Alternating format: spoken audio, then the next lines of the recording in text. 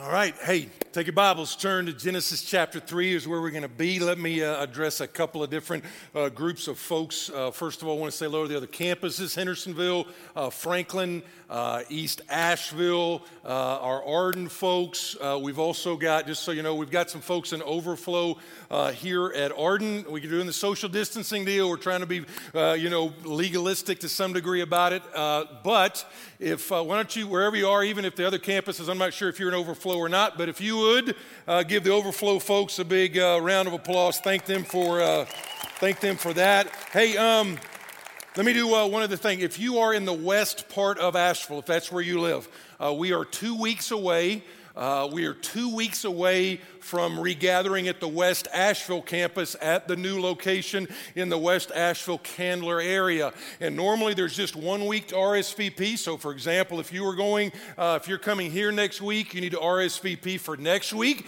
But because West Asheville has not gathered in I don't know how many months, but you have a new location. You have 2 weeks. So if you are like living in that, any of that part, that Inca area, any of that West Asheville area, and they're like, man, that's where I'm going. Just please do this. Go ahead and you can RSVP for that service. It's 2 weeks away. So just realize that, all right? So we're 2 weeks away from that. I know some of you are like, well, if we're going to overflow, what about other services? And listen, those will come pretty soon, all right? We're going to be starting to add multiple services at some point, but just realize we're trying to have your spiritual health as well as your physical safety. Those are like really, really high, and but those will be coming sooner rather than later. As I said, you can go ahead and maybe sometime early August, late July, you can mark it on your calendars. We're going to have a bonfire out at one of the fields, and we're burning every mask ever made in the history of mankind. So we're gonna do that in August. All right, if you want to keep yours, you're paranoid. But other than that, hey, we're in Year of the Bible. All right, Year of the Bible. If you're new here, one of the things we started a couple weeks ago is what's called Year of the Bible. Now, we're a Bible church, and what that means is that we look in the Bible every single Sunday, whether you're in a small group, whether you're doing prison ministry, whether you're down at the mission, whatever you are, we're a Bible church. But this year, the Year of the Bible, we're trying to actually all kind of together go through it. On Sundays, we're going to be going from Genesis to Revelation for like the next 50 weeks.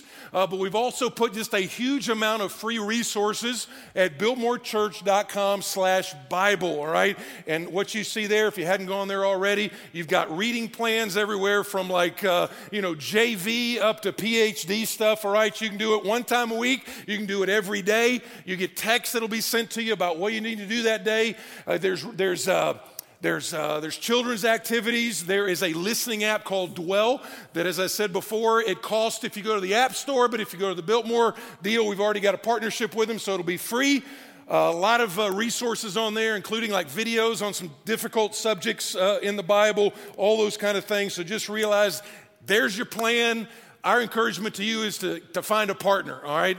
Find a partner. Find somebody. It's in your family, your neighborhood, your class, somebody that, hey, I want to go through that with you, all right? Just encourage them. We all need the exhortation. We all need the encouragement. So we got the plan. You get the partner. And our guarantee is at the end of the year, if you and I will do this, this will be the best year spiritually we've ever had. And there's tons of built-in blessings from, spiritual refreshment to vitality to community to a stronger faith to wisdom, all that kind of stuff. But one of the biggest things we're trying to do is show you that the Bible, all the stories, all the characters, they're telling one story. All the characters are really about one story. And unfortunately, what's happened is down through the years, people have said, you know what, I revere this book, but sometimes all the characters, all the names, all the different authors are like, man, I just get stuck in that. And I told you the story before. There's an agnostic Jew that several years ago wrote a book called The Year of Living Biblically. All right, this was a Jew that lived in Manhattan. He was actually a Jew by birth, but he was an agnostic. He said, don't write me an email on this. His quote was, I'm officially Jewish, but I'm Jewish in the same way that Olive Garden is an Italian restaurant, all right? That's not me, that's him, all right? So what he was saying was he wasn't a practicing Jew. But he said, you know what? I'm going to read the Bible. I'm going to read the Bible through every day. And what I'm going to do is I'm going to obey literally every single rule of the Bible as literally as possible. So he reads it. He writes down every single directive that the Bible has, big or small, which includes like the big things like the Ten Commandments. It also like the lesser Old Testament laws on diet and dress and all that. And so his book is about all these small laws and how he's like, that's what the Bible's about. And so, for example, in Leviticus, it actually says that men should not trim the edges of their beard. So this guy didn't shave for like, I don't know how long. He looked like the Soggy Bottom Boys. I mean, he just had this massive beard trying to obey that part of the Bible. He stopped wearing clothes made of mixed fibers. All right, this is probably the best one. He tries to fling tiny little pebbles at people without them noticing in order to, quote, to stone adulterers. All right, so that was his idea. How do I do that? So obviously massive problems with approaching the Bible that way.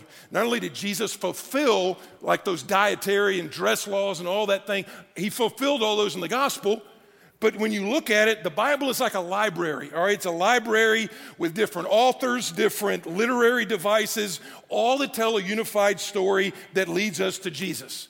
And if you're a Jesus follower, you read the Bible, you and I want to take the Bible seriously, first and foremost, because Jesus took the Bible real seriously. He memorized it. He quoted it. He brought it out when he was tempted. He taught from it. He argued about the best way to actually interpret it. All of those. If we're a Jesus follower, we want the same relationship with the Bible that Jesus had with the Bible. And by the way, if you're not a Jesus follower, this is the best-selling book of all time. Man, join in the journey with us. What do you have to lose? And our prayer is that God would speak to you. But today, we are looking at is arguably one of the most important passages in the Bible. And it is the story of the fall of the human race. And we can all state something, no matter where you are in your spiritual worldview, nobody would argue with the fact that some way, just looking out the window, the world is broken. The world doesn't work right. Nobody looks out the window. Nobody looks at the headlines, not just in 2020. Nobody looks out and goes, you know what? That is exactly the way everything is supposed to work. And if you believe that, I'll just change your mind by just saying, you know what? Ask the parole officer. Ask the social worker, ask the foster parent, ask the oncologist. If you don't know any of them, just ask a pastor, because those people, they see the messed up part of society every day. They see the sexual predator online trying to prey on kids. They see the teenagers who get so discouraged they're cutting their forearms. They see the broken marriages. They see the meth addicts. They see the fact that chemo is not working. They see those different things every single day. And so the temptation for a text like this is to only look at the macro questions, and those are important. The macro questions are, man, why is the world broken? All right, how did that get that way? Why is it like that? All those questions, those are good questions. But we also want to ask the micro questions, and those are, what is my personal response? What is my personal reflection? I've got to acknowledge it's not just there's a problem out there in society, there's a problem right here in the depth of my heart. Why do I continue to go back to the same trough of a destructive habit day after day, year after year, all the time? Why do I do that? Why do I say those words? Why do I make those dumb decisions? Why do I do those things? And so what we're looking at today is there is a disease that has corrupted all of us that is mentioned in Genesis 3 and broken out.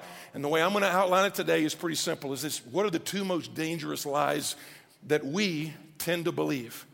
There are two lies that are uttered, and whether you knew they were uttered to you or not, whether you believe them or not, whether you've gone whole hog onto them or not, there's two lies that are the most dangerous lies that lead to a ton of other stuff.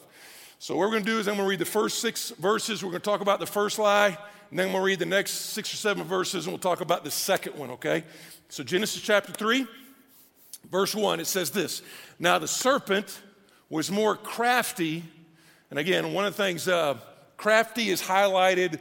That's not highlighted in your Bible. That's highlighted in the words up here. I want to draw your attention that we're going to come back to that word. Now the serpent was more crafty than any other beast of the field that the Lord God had made. And he said to the woman, did God actually say, you shall not eat of any tree in the garden? Time out for a second before we even get to verse 2. God had actually said almost the opposite of what he's being accused of here. God had actually said, man, eat of any tree in the garden, all the thousands, eat of any of those, except one. There had to be thousands of all these yes trees and one no tree. They are in paradise. They're walking around naked as a jaybird. They've got purpose in life. Go and rule over the earth. Make babies and eat all you want, and you won't put on any weight. You don't have to be keto. None of that stuff. That is where they're being tempted from. And so verse 2 says this. And the woman said to the serpent, we may eat of the fruit of the trees in the garden. She's doing pretty good right now. But God said, you shall not eat of the fruit of the tree that is in the midst of the garden, neither shall you touch it. We don't really know whether she's adding to God. We don't have any record of God saying, hey, don't even touch it. But he says, neither shall you touch it, lest you die. And so the bait is dropped. She is circling the hook.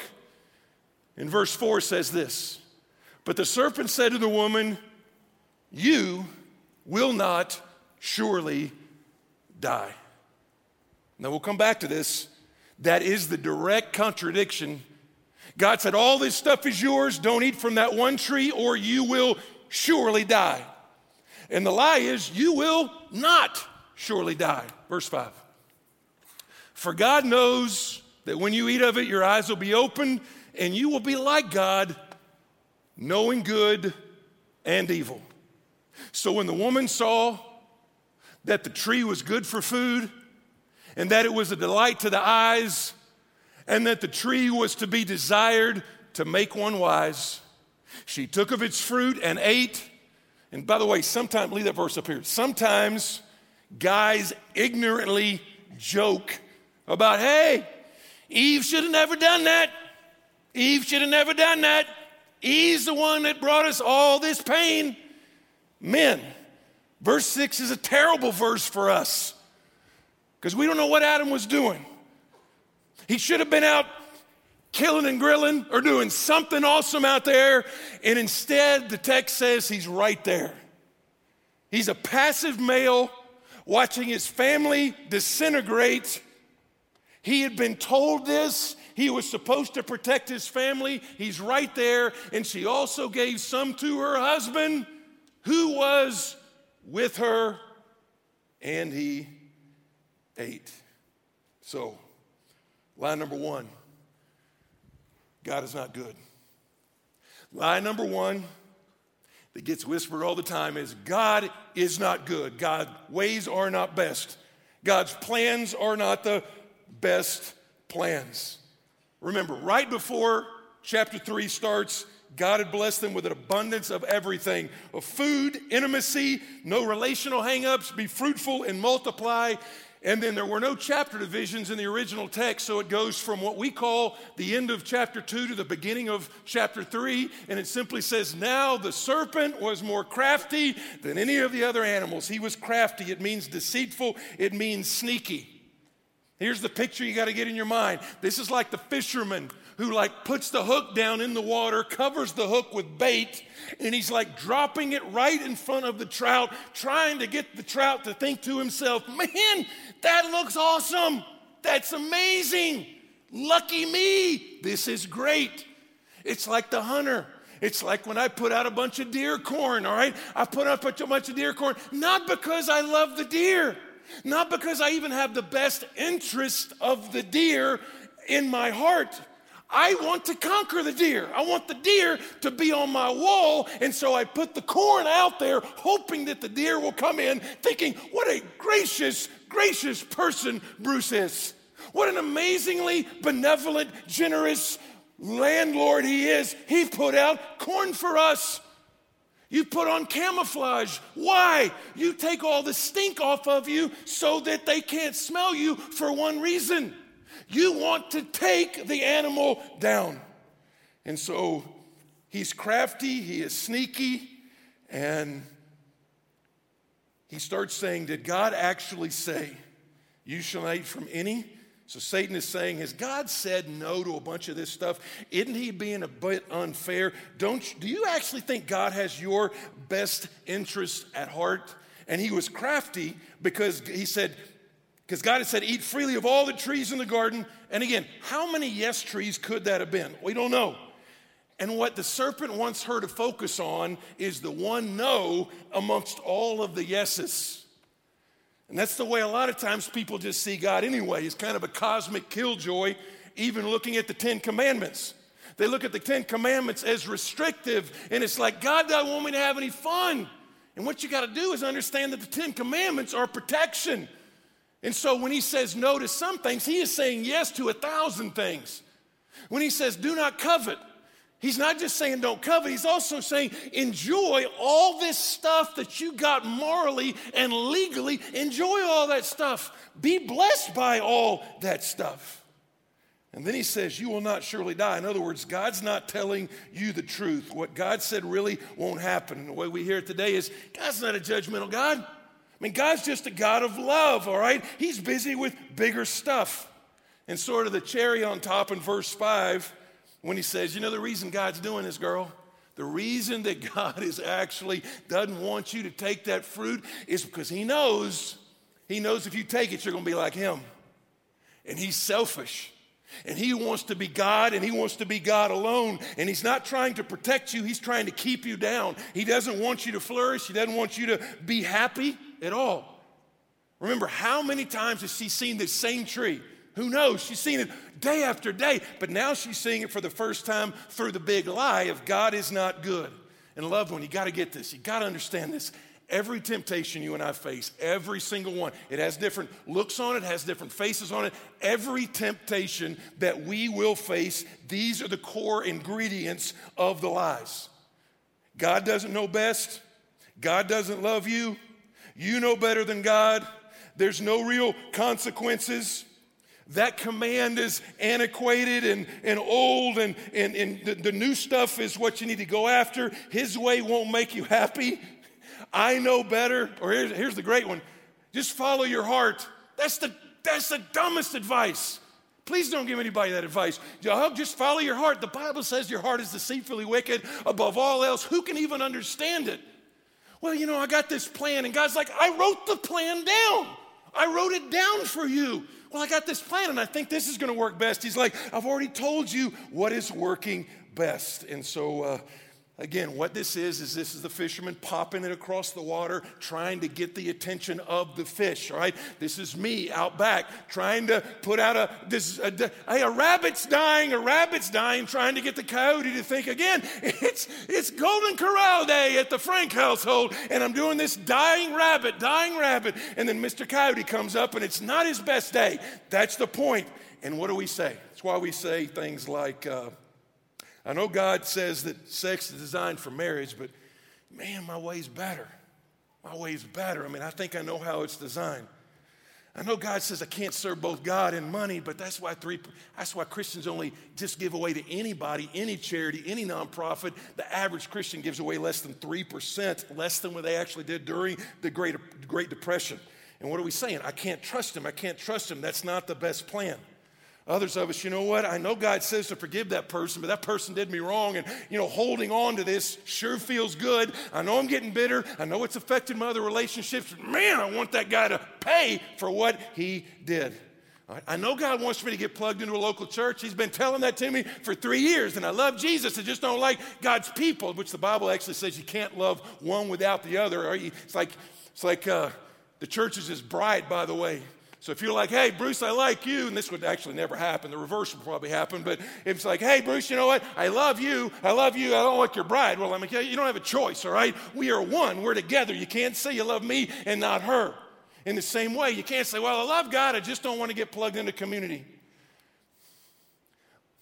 My plan's better. I like isolation. I'm a me person. I don't like groups. I got hurt by the church. Well, here's the one that's like, you know what? I know God says whatever God has put together, do not let men separate at all. But you know what? I know God says marriage is a covenant, but you know what? My wife has gone cray-cray, and I am just not taking it anymore. Well, you know what? My husband is just not respectable, and he's lazy, and he will never get out of the lazy chair at all, and so I'm out of here. I got somebody at work that's paying me attention, and of course that makes me happy, and God wants me to be happy, and so if God wants me to be happy, I'm going to break what he said to actually make me happy. How smart is that? Not at all. And we say, you know what, God's just holding out on me. God's holding out on me. And so we get out of there. And let me just ask, hey, parents, are you a bad parent if you got, let's just say you got a 2-story house and you got a little scooter, whatever, he's walking, crawling, whatever, mobile. And look, are you a bad parent if you put one of those baby gates so that Scooter can't go up the stairs and then like jump off? No, you're a good parent if you do that. You're a good parent. Are you a bad parent if you put those little plastic dealy things into the electrical outlets? Are you a bad parent if you do that? Are you trying to hold something back from little Junior? You're not at all. Junior might go, I like putting metal things in the electrical socket, but you're like, that's bad for you. That will hurt you. And in the same way, God is a good dad. God is a good parent. And some of the things that God says when he says, you know what, use food like this, use sex like this, spend money like this. God's plan is not, hey, you get saved because hell is hot, but I'm going to make you miserable the rest of your days. And listen, we're not a health and wealth prosperity church, so I'm not going to sit up here and blow wind up your skirt by going, oh, come to Jesus and everything will be awesome. That's not what the Bible says. Bible actually says to some degree, if you become a Christ follower, things in some degree might actually get a little bit more difficult for you. But the Bible also says, listen, the thief comes to kill, steal, and destroy, but I've come that you can have life and have it to the full. So God wants you to have the joy. God wants you to have the abundance, even in the midst of going through maybe a hellacious time right now. And so God is not holding out on you. God is not giving you plan C. And when we bite into that fruit, understand there are consequences. There are consequences. Verse 16 and 19, we won't go through today, but those are the consequences. And in a nutshell, this is called the doctrine of original sin, which means, you know, in a macro way, every disease, every disaster, every death, you kind of trace it back to there. And sometimes when we talk about Adam and Eve, and people are like, well, good gracious, man. When I see Adam in heaven, I'm going to like smack him in the head. Well, the idea is God knows you would have done the same thing. I would have done the same thing had I been in his shoes. So that's what the Bible says. Adam's kind of like our representative. But when this happened, you had futility come into the world. Everything's hard now. Everything is, it's like going to IKEA every single day of the week. Everything is difficult to put together. You got to work hard, and it's like, man, I'm not getting anything done. Pain. Bible uses the term childbirth to signify pain. Ladies, mad respect. If you're a mom and you had a baby, man, mad respect. It is true, man. If men had babies, there'd be like one child only for every family. That's like, I've seen 2 born, and that was painful for me, much less my wife, all right? So pain is part of what happened here. Relational conflict. Relational conflict. Relational conflict. He uses husbands and wives as the primary deal in about verse 16 and 17. It says, you know what? Husbands and wives, there'll be this built-in friction for you guys. It's, in a nutshell, it says, husbands, your temptation is going to be to neglect your wife. Wives, your temptation, your bent is going to be to just try to change your husband. Be this way, and you're not the way you were when we were dating. One neglects, one just always is trying to bring back, and it's like it causes the tension. It's not just husbands and wives. The next chapter, brother kills another brother. And then it says spiritual death. And they died spiritually immediately, and they physically died eventually. Original sin, G.K. Chesterton said, original sin is the only doctrine that is empirically verifiable. Everybody dies. The death rate in the human race is still 1-to-1. And before we jump on to lie number 2, another little macro deal, just so you understand as well, is that this doctrine of original sin, it also means that every one of us are born with a posture of kind of clenched hands toward Almighty God, assuming our way is better, our desires are more important. And just so you know, again, as a parent, some of you are like brand new parents and you think you have a little angel. One of the things we joke about is the baby gets older, the wings get shorter, okay? Because what you're going to see is the baby is not an angel. The child is not perfect. My good friend Joby Martin, I think he's the first one I heard him coin it. He said, kids come out of the womb like the seagulls in that scene from Nemo going, mine, mine, mine, mine, mine. That's what they come out like. I mean, you don't have to, have you ever had your 18-month-old come up to you and go, Mother and Father, you've had a rough day, I can see that. And so you probably need some you time. So I'm just going to go into my bedroom and I'll take care of myself and you just go do you and you go take a bath and all that never, ever, ever happens. Ever happens. Ever happens. We did not have to send the Frank boys to sin camp. We did not have to send them to a selfishness seminar. It came by them very naturally, just like your kids and just like you. And you're like, well, this is why I came to church. Man, this is the good news. I came to church. Tell me I was a rotten, black-hearted, wretched sinner who has his fist clenched before God. Now, the turning point of the Bible. You could say everything, this is where normally in a book that's written like this, creator makes creature. Creature rebels against creator. Creator squashes creature, end of story. And that's not what happened. And what is the turning point of the Bible? Here's the way it goes.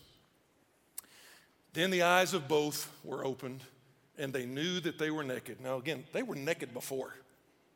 It's kind of interesting to say naked in church, all right? They were naked before, all right? They were naked before and without shame. Now they're still naked, but they're like, cover up. I mean, it's like, never mind, okay.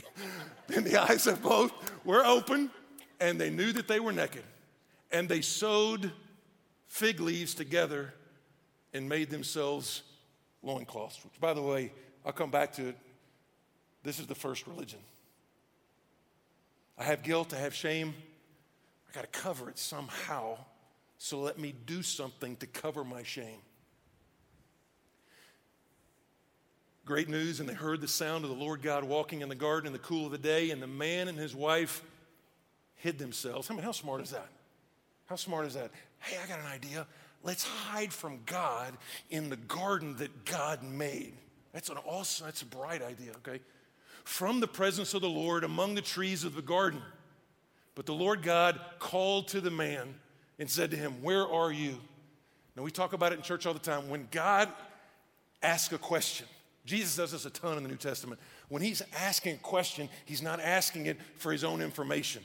He's asking the question so you would pause and think, like in this case, where am I? Where am I? What have I done?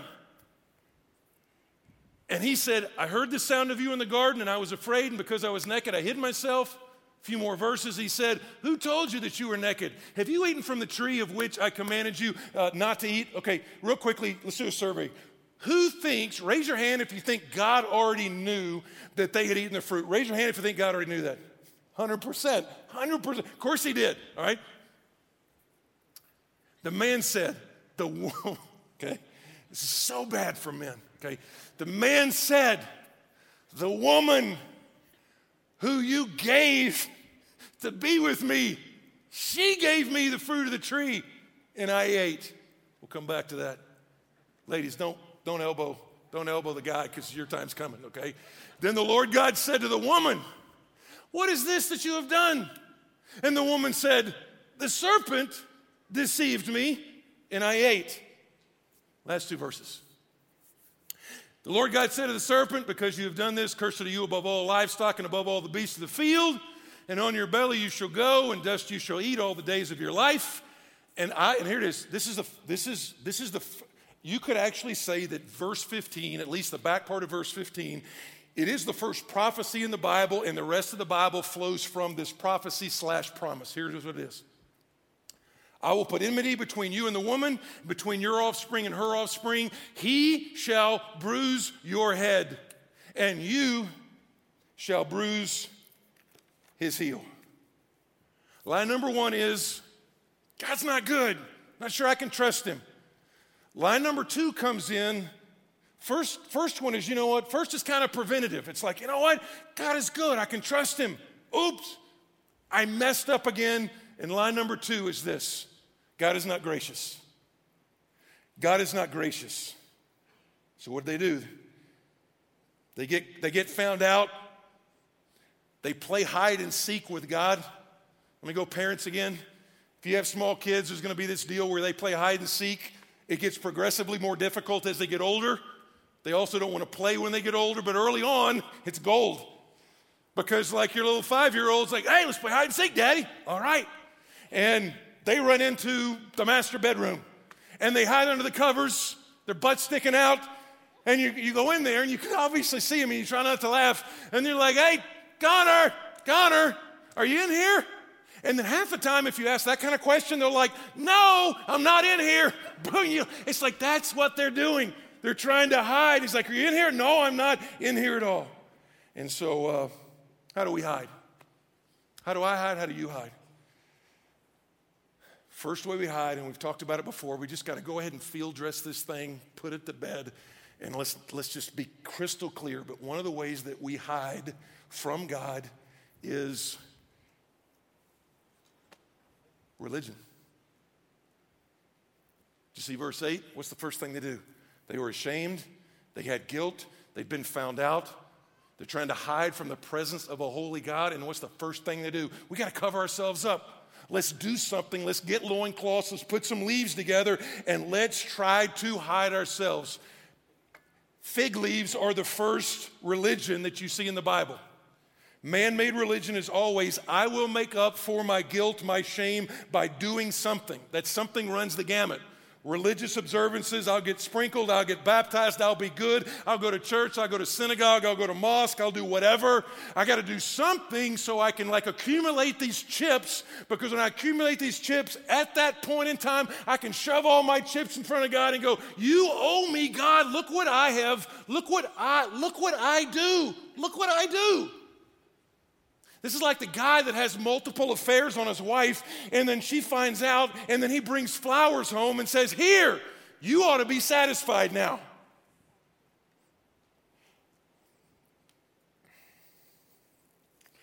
Religion is always outside in. Religion is always out. I will do something for God, so you will then do something for me. The gospel is always inside out. I will give you a new heart. I'll give you new desires. I'll give you new righteousness. As the old preachers would say, you know what?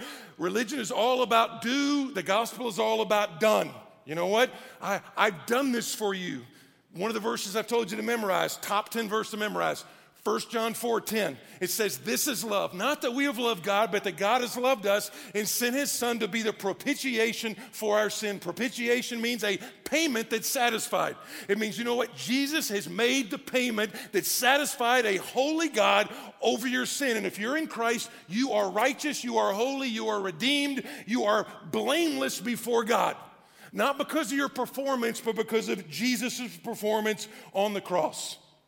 And I remember this years ago. I've told you before, when my mom got remarried after my dad had passed, she married a guy that came from a tradition of big-time works. I'm not going to name it. I'm just saying, came from a tradition. It's like, it's all about what you do. And so all of a sudden, he had 4 stepsons, and we were all relatively new believers. We had a lot more zeal than we did have knowledge, all right? So we were not the easiest to live with, believe me on this. But we were learning so much. And I remember one time he's like, what you're talking about? We'd share the gospel. What you're talking about is so easy.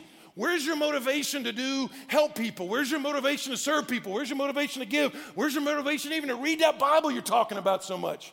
And this is what a lot of us think as well. Got to get this down.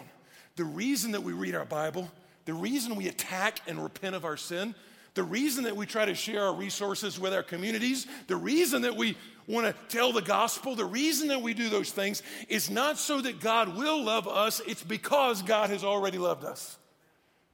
And if you don't get that, then you're still confused about religion, and every time you fail, you will run from God. That's what religion does. When you are religious, one of 2 things will happen. You will either get prideful because you're doing good and you look down at other people. It's like, man, I'm doing pretty good. And therefore you look down at other people. You're like, they're not as good as me and they don't pull their weight and they don't work hard and they don't X, Y, and Z. Or if you are messing up and you fail and you have some catastrophic blowout or even just a habitual sin you can't get over, then you will go into the opposite, and that is not pride but despair.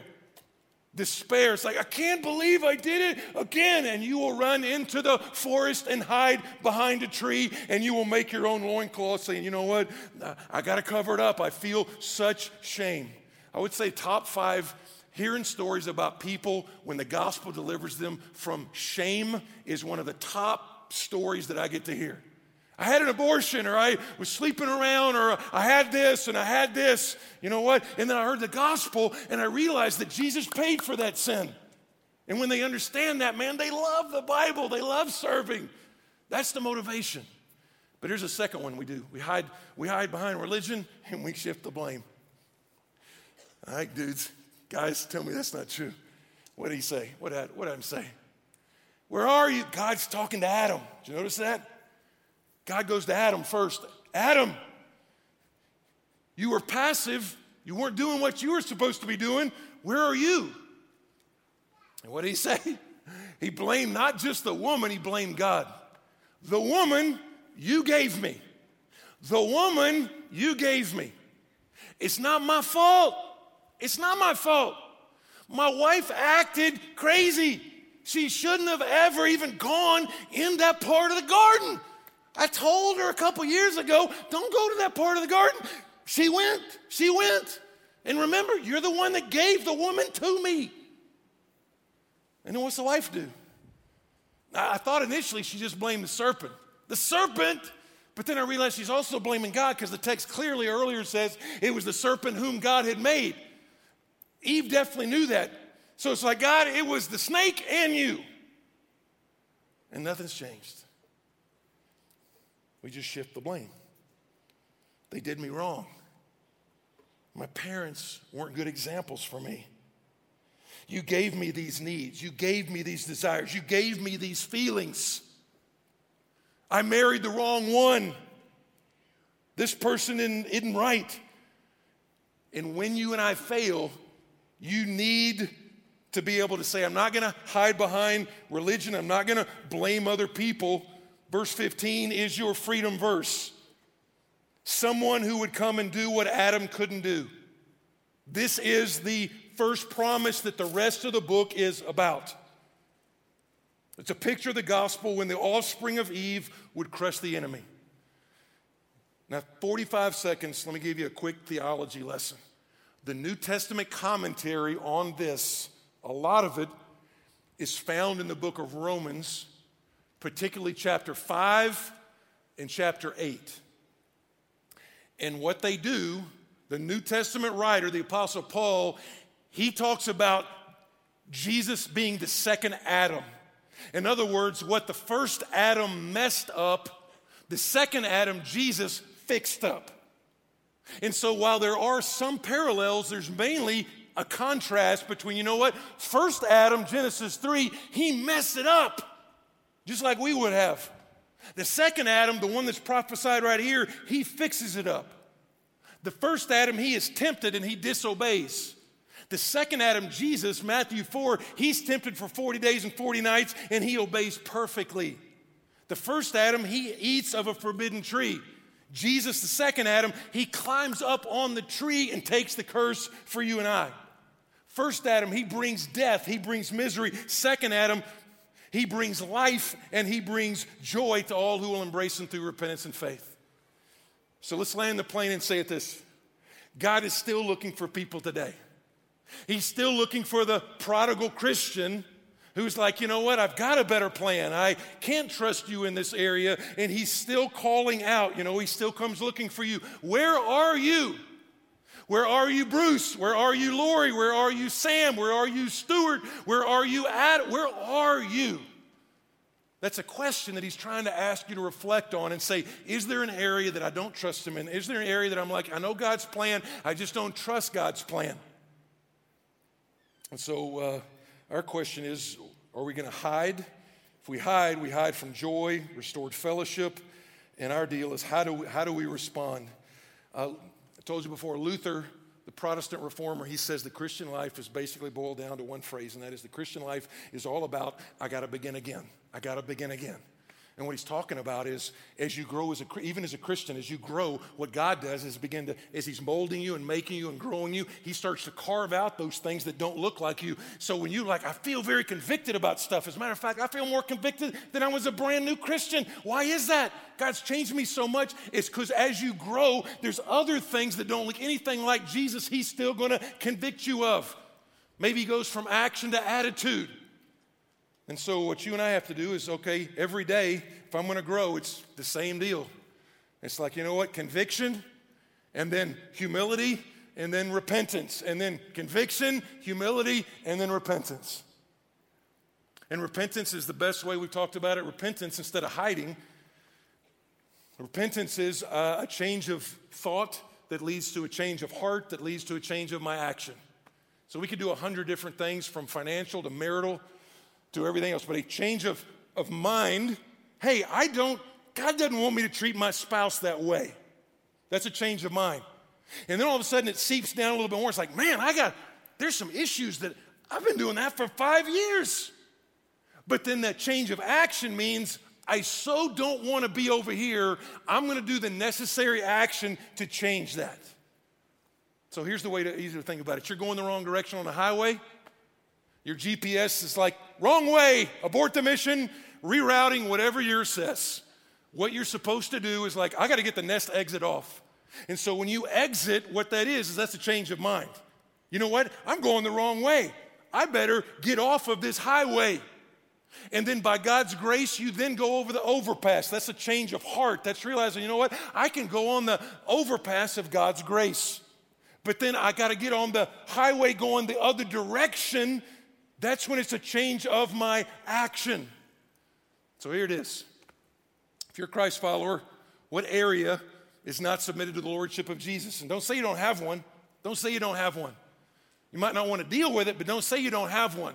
Just pure statistics say we've all got some. So number one, what is not surrendered to the lordship of Jesus that you need to go back and go, God, I don't understand it, but your plan is good. Your ways are best, and your word tells me the truth, and so I've got to align myself with that. Secondly, would be, it's like maybe you walked in here not with a swagger, but you walked in here with a limp, and you're like, man, I'm busted up. What am I going to do? Well, your choice is either going to be hiding or getting restored. I would strongly encourage you, don't hide. Just get restored. So why don't you bow your heads and close your eyes for a second. Your heads bowed and your eyes closed at all the campuses as well. Just right now in your heart of hearts, if you're a Christ follower, and God's convicted you, all that conviction means is he pointed out something. It's like, hey, let's deal with this. Maybe today's the first time he's pointed it out. Maybe this is something that his voice is getting a little more faint because he's pointed it out many times before. And brother, please don't let that voice get where you can't even hear it anymore. Just say, by the grace of God, I'm changing my mind, my heart, and then by God's grace, I'm going to change my action, whatever that is. I might start off small, just simple, showing gratitude to your family, cutting off a relationship that always brings you down, starting to help people that can never help you back. If you're not a Christ follower, your first act of worship like this, your first act of getting off the highway and going a different direction is called repentance and faith in Jesus. When you say, you know what Jesus did on the cross somehow counted for me. And I don't want to be my own boss. I want Jesus to be my boss. I want him to be the one that calls the shots.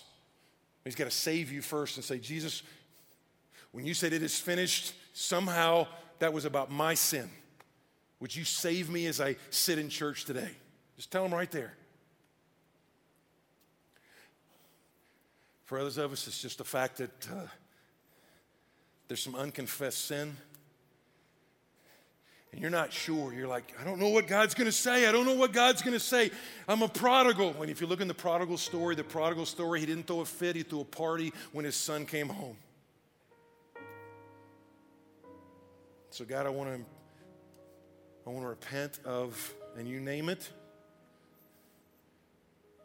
and sense that restoration. So Father, I want to pray for all of our folks here, online folks, other campuses, listening Sunday morning, listening later on during the week. God, help us to immediately see the lie that you are not good. You are a good God. You say, taste and see that the Lord is good. Help us to taste and see you are good. You're good all the time. God, and that you're gracious, that we run to you in repentance.